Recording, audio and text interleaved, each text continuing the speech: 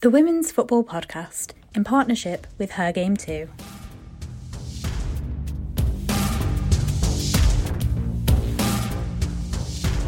Hello and welcome to the Women's Football Podcast in partnership with Her Game Too. I'm Kay Holland, and with me this week we have not one, not two, but three very special guests, all making their Women's Football Podcast debuts. First up, we have freelance sports journalist Ruby Malone. Also joining us today is journalist and podcaster Ron Walker. And last but not least, we have Dani Gonzalez, one of the founders of the brand new Fantasy Women's Super League. Hi everyone, thanks for joining us today. Hiya. Hello. Hi, Kay. So let's kick off, everyone. It's been a very busy weekend in the Women's Super League season. Lots and lots of drama. In the Friday night fixture between Man United and Arsenal, United thought they'd won it when French striker Melvine Mallard scored on her debut in the 81st minute. But there was a late twist as Chloe Lacasse fired into the top left corner to earn Arsenal a draw. So the result means United have 4 points from the first two games and Arsenal have ended their run of 3 straight defeats. So let's go straight to you, Ruby. What did you make of the game? It was a really good game. I thought actually it was interesting after a lot of people were saying that they thought Arsenal played better and Arsenal played very well. But actually I thought they definitely played better than against Liverpool. But I thought defensively they were really, really shoddy, quite worrying. I think their defence was dodgy against Liverpool as well. But obviously bringing Cadena in and Ilestedt, both in the new, obviously are Arsenal's new defenders. I thought it might be, I don't know, something might have changed. It might look a little bit better, but actually, yeah, it was quite worrying. They were much better on the attack than they were against Liverpool. So I guess that's where it's clear everyone thinks they were better than when they were against Liverpool, which they were. Pelova was brilliant. I thought she played more kind of actually in a deeper role than what we've seen her play for Arsenal. I thought she was great. Kim Little was great, again, in a different position, kind of more of a wide number 10. And Russo as well was great. She really grew into the game, and I was really impressed with how she dealt with the booing, because that was obviously big. It was massive for her coming back. But I thought United, I think both teams just need to grow into, their new players need to grow in. I think United, I thought Jeza was brilliant again, another real threat. And as was Garcia in the first half. But yeah, it was a really interesting game, a good matchup. I do think overall Arsenal probably deserved the draw. Yeah, you mentioned Russo there. She really was quite the pantomime villain, booed by the fans of her former club. How do you think she did overall, though, Ron? I thought she was good, but I think it's going to be really about her getting off the mark, I suppose, for Arsenal since the move. But yeah, in terms of adding to the front three, I suppose it was written in the stars that she was going to be coming back and making an impact. But yeah, she did do that, but without getting on the score sheet in the end. But it was never going to be easy, even without that sort of reception, coming back to her old club so soon after she left, and with all the drama that she'd had linking her with Arsenal basically all the way through 2023. So yeah, I think in the circumstances, it's probably not something she's ever had to deal with before. So I think she dealt with it pretty well. Absolutely. And what do you think, Dani? Do you think Arsenal can push for the title as closely as they did last season? I'm not really sure. I think, again, like Ruby said, like defensively, especially even we're seeing like in the game, a lot of people are really putting their hopes in the Arsenal defense, and it just, twice in a row just hasn't like returned. So I guess, like Ruby said, I guess we just kind of need to wait for people to like warm up into the game, because right now it's not, I think a lot of people are being disappointed. But yeah, let's see. You never know. Absolutely. Well, let's go on to the early kickoff on Sunday. It's fair to say it was very, very eventful. Defending champions Chelsea scored deep into stoppage time to draw with Manchester City in the Women's Super League after 2 costly dismissals for the home side.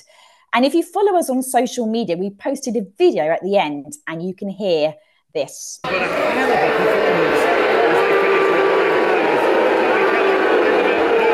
Powerful drive from 20 yards late in the first. So for a neutral, the game had absolutely everything. But the referee, she came under fire from all corners. at the end of the game. What happened there? What do you guys think? I'm yet to see anyone. I might be looking at the wrong places, but I'm yet to see anyone who looks at that second yellow card for the time wasting before half time for Greenwood and can see where that's come from.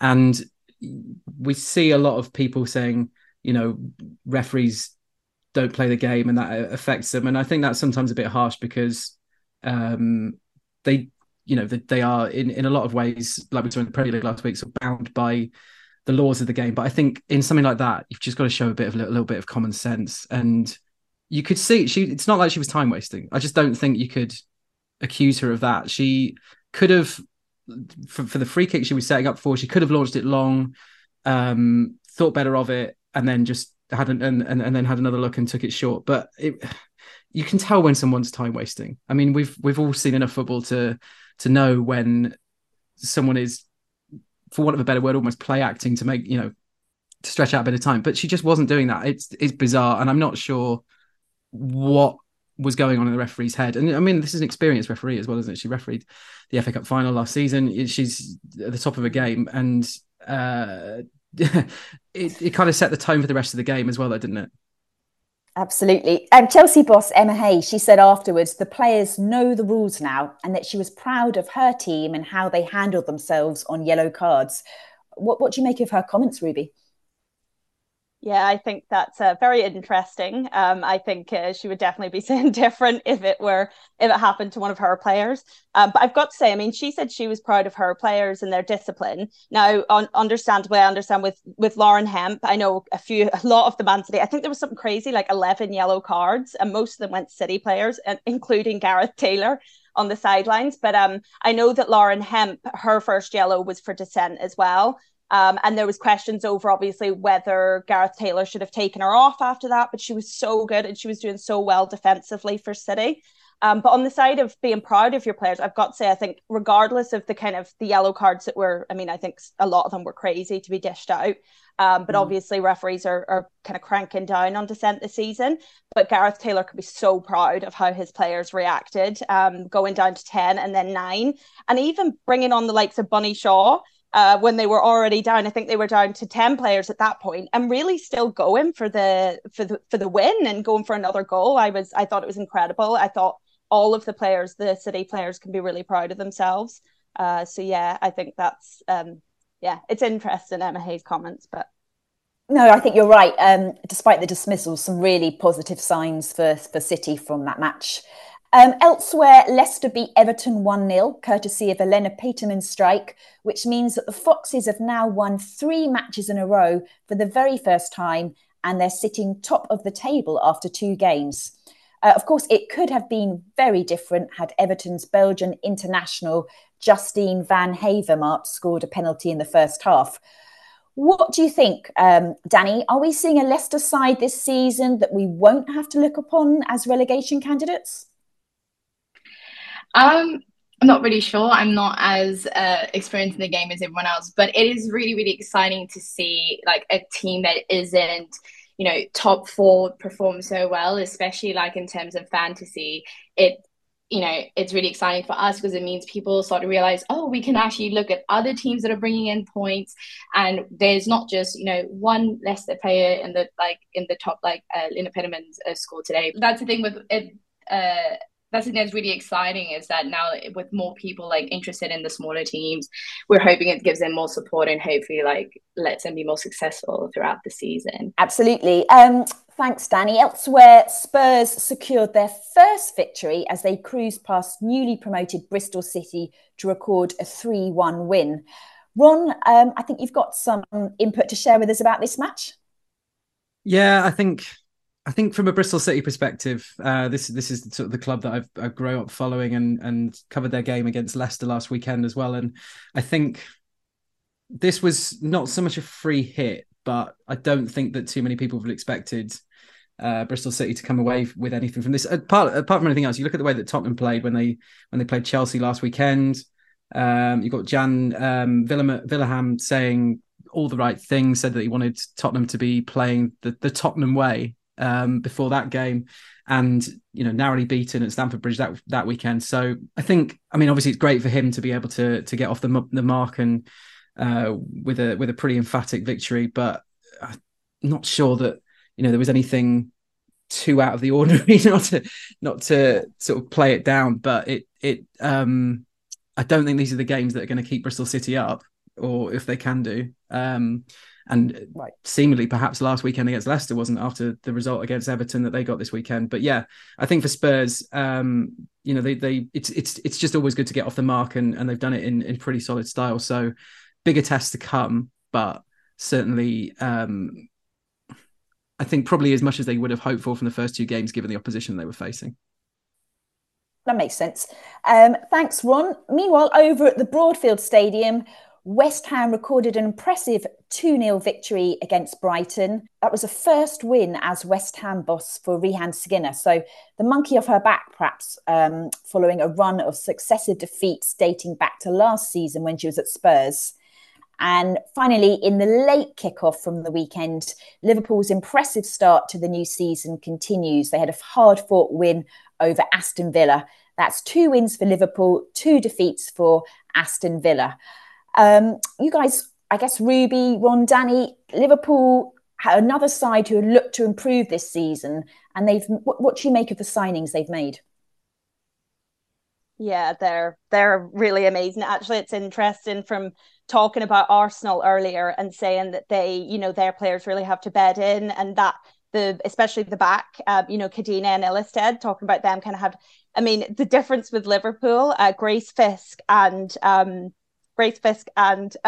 Jenna Clark, the difference of them too, how they've just bedded in straight away. They just both absolutely brilliant. Jenna Clark was incredible today. And again, she was incredible against Arsenal as well. I just think Matt Beard is so underrated in so many ways as a manager. His tactics, the way he's managed to get those 2 brand new players in a back 3 on either side of Gem of Honour, and got them, the 3 of them, working the way they are within, and I understand, I guess the difference is perhaps they weren't at the World Cup, so Liverpool had more time to get ready, but it really is very impressive. And again, their attack was brilliant. Great to see Melissa Lawley back. It was really, really nice. She was obviously out since April with a hip injury, and she made an absolutely brilliant assist for the goal, for the second goal. So again, Taylor Hinds, they're just, Liverpool are really, really impressive, I've got to say. Really, really, really nice to watch. For Villa, though, that's 2 defeats out of 2. Should the alarm bells be ringing, Ron? I think yes, probably now they should. I think against Man United, obviously it was more difficult after the red card, but this is a kind of result that I think they have to sit up and take note of, especially given how well they played last season under Carla Ward. But then again, it'll probably become more obvious later in the season. But I know that's not much of a great answer right now. But Liverpool team, you look at that Everton result, the Arsenal result last week, and you go, well, is that a bit of a one-off, a bit of a fluke? But they've backed it up now, and they've got the new signings as mentioned, but they've moved into the Melbourne training ground as well, haven't they? So I wonder how much that sort of level of professionalism going up from the resources that they're working with has helped them out. So I think obviously there's serious questions from an Aston Villa perspective, because they would have been targeting this as a win, especially having a tough opener against Man United last week. But it's still early days. I think that Villa, I totally agree. I think it's a bit worrying, but I do think Liverpool made made the difference. I think they really kind of stopped Villa in all the areas that they're really good in. So I think I wouldn't be too worried personally for Villa fans. Should see Villa pick up, and because we did tip them originally to push for the top 4. So long way to go still. Over to you, Danny. So you've joined us today, and of course you've had this fantastic initiative for the Fantasy League, which has been set up for this season. I heard that you'd had over 10,000 people sign up for it already. Is that right? Yeah, we're actually on the cusp of 15,000. So any day now, maybe tomorrow we'll hit that. It's been it's been a very exciting 2 weeks. But in reality, we have actually been building this for over a year now. Great.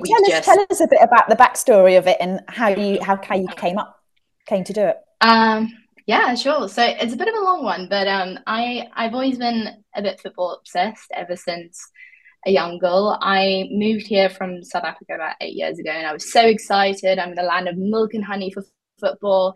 And I met my partner at a tech startup, and he, despite like growing up like a stone's throw away from Manchester United, gave no craps about football. And I was just like, how? This is so crazy.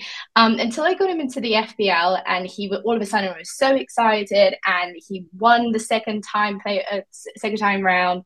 And this is closely linked around the time when the Lionesses won the Euro, and we got really into it, and we were like, great, let's look at WSL. And we were like, oh, there's not really a fantasy game at the same level. We knew how helpful it was of a tool like for me to like get on top of like learning all the players, learning the clubs, the teams, everything. Same for him.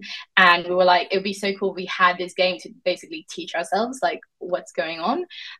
So we just started building it like really slowly. So it has been coming since like I think 2020 last year. It feels so long, but yeah, so it's been coming since last year. We did a whole like season last year, had maybe about 150 people sign up, so it was a great surprise to us when all of a sudden thousands came. But that's essentially the whole story. Like we are just like two fans who genuinely like love the game and really wanted to learn ourselves, and to also give like the platform for other people to learn and get involved and more engaged in the league as well. How have you established, Danny, who gets the biggest ratings and who is the top point scorer so far? So the points are very similar to the FPL. So it's like for goals, what we have a very basic point scoring for right now. It's basically just goals, yellow cards and red cards lose you points, which is very obviously a touchy subject this weekend. And then things like clean sheets for your goalkeeper and defenders. But we're working on an app at the moment, and with that we will bring in some more exciting ways to earn and lose points. But for now, that's the very basic. Yeah. And if listeners want to get involved, what's the best way to do so? Just head to fantasywsl.net, sign up.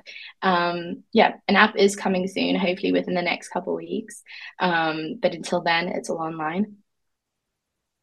Noted. Great. Fantastic. Well, all the best with that, Danny. We'll be following the progress. Back to the Women's Super League. As we mentioned, we're only 2 games in, but there's been a number of controversial refereeing flashpoints. Do we think that we could soon see VAR technology brought into the English top flight? What do you think, Ron? Oh, that's the $1 million question. I think it's inevitable at some point, because the game's getting bigger, the money's getting bigger, everything's getting more going the right way, I think you'd say, because you've seen how things have happened since the new TV deal in the last couple of years. But with that comes the extra scrutiny, and things like the refereeing decisions that were made today are so much bigger than they would have been a few years ago. And I know that wouldn't really have been affected by VAR, but it's all in the same stratosphere, isn't it? So yeah, I think it's not just one of those things that exists in the Premier League. It's in leagues all around the world in the men's football. So I think that it's only a matter of time, really. And the more money that keeps going into the game, because obviously it's quite expensive to run a whole VAR setup, I think it's going to happen. But I wonder, it'd be interesting to see like what leads to it. Is it just going to be one of those things that happens gradually, or is there going to be a few flashpoints of particularly bad decisions, and then that kind of forces the FA's hand? But I think one way or another, it's definitely heading that way. Do you agree, Ruby? Yeah, I do. I think first, the main thing is to get referees professional and full-time. Personally, I think that should come before VAR.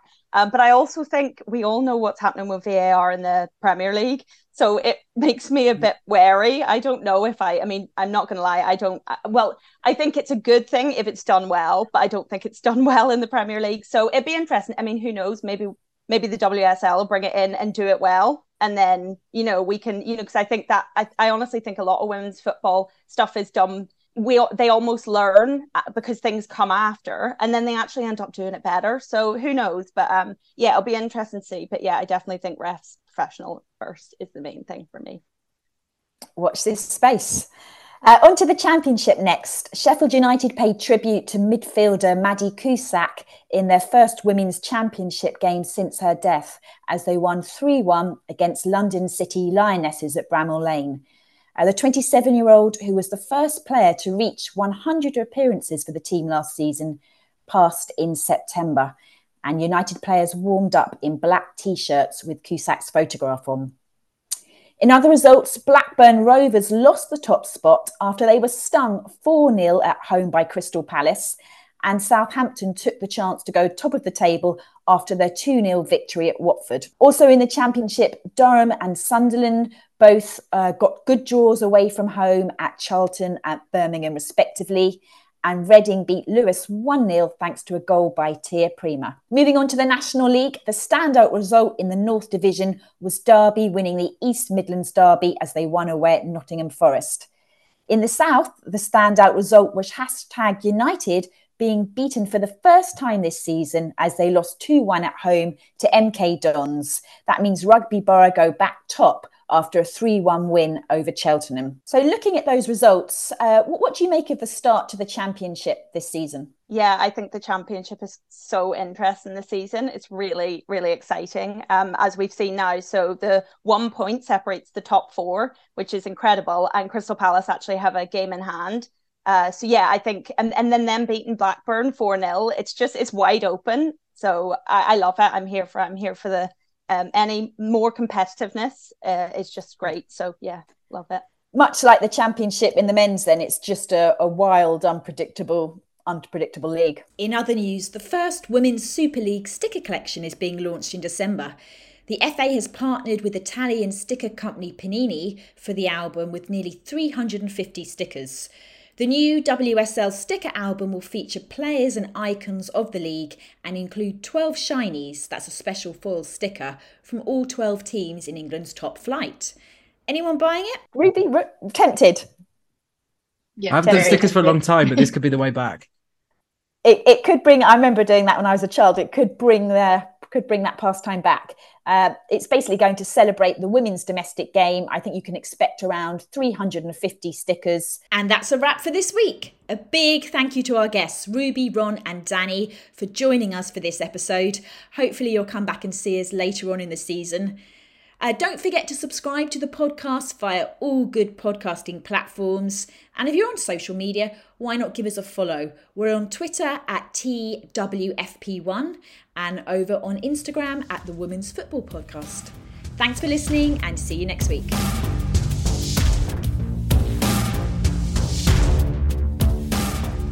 The Women's Football Podcast in partnership with Her Game Too.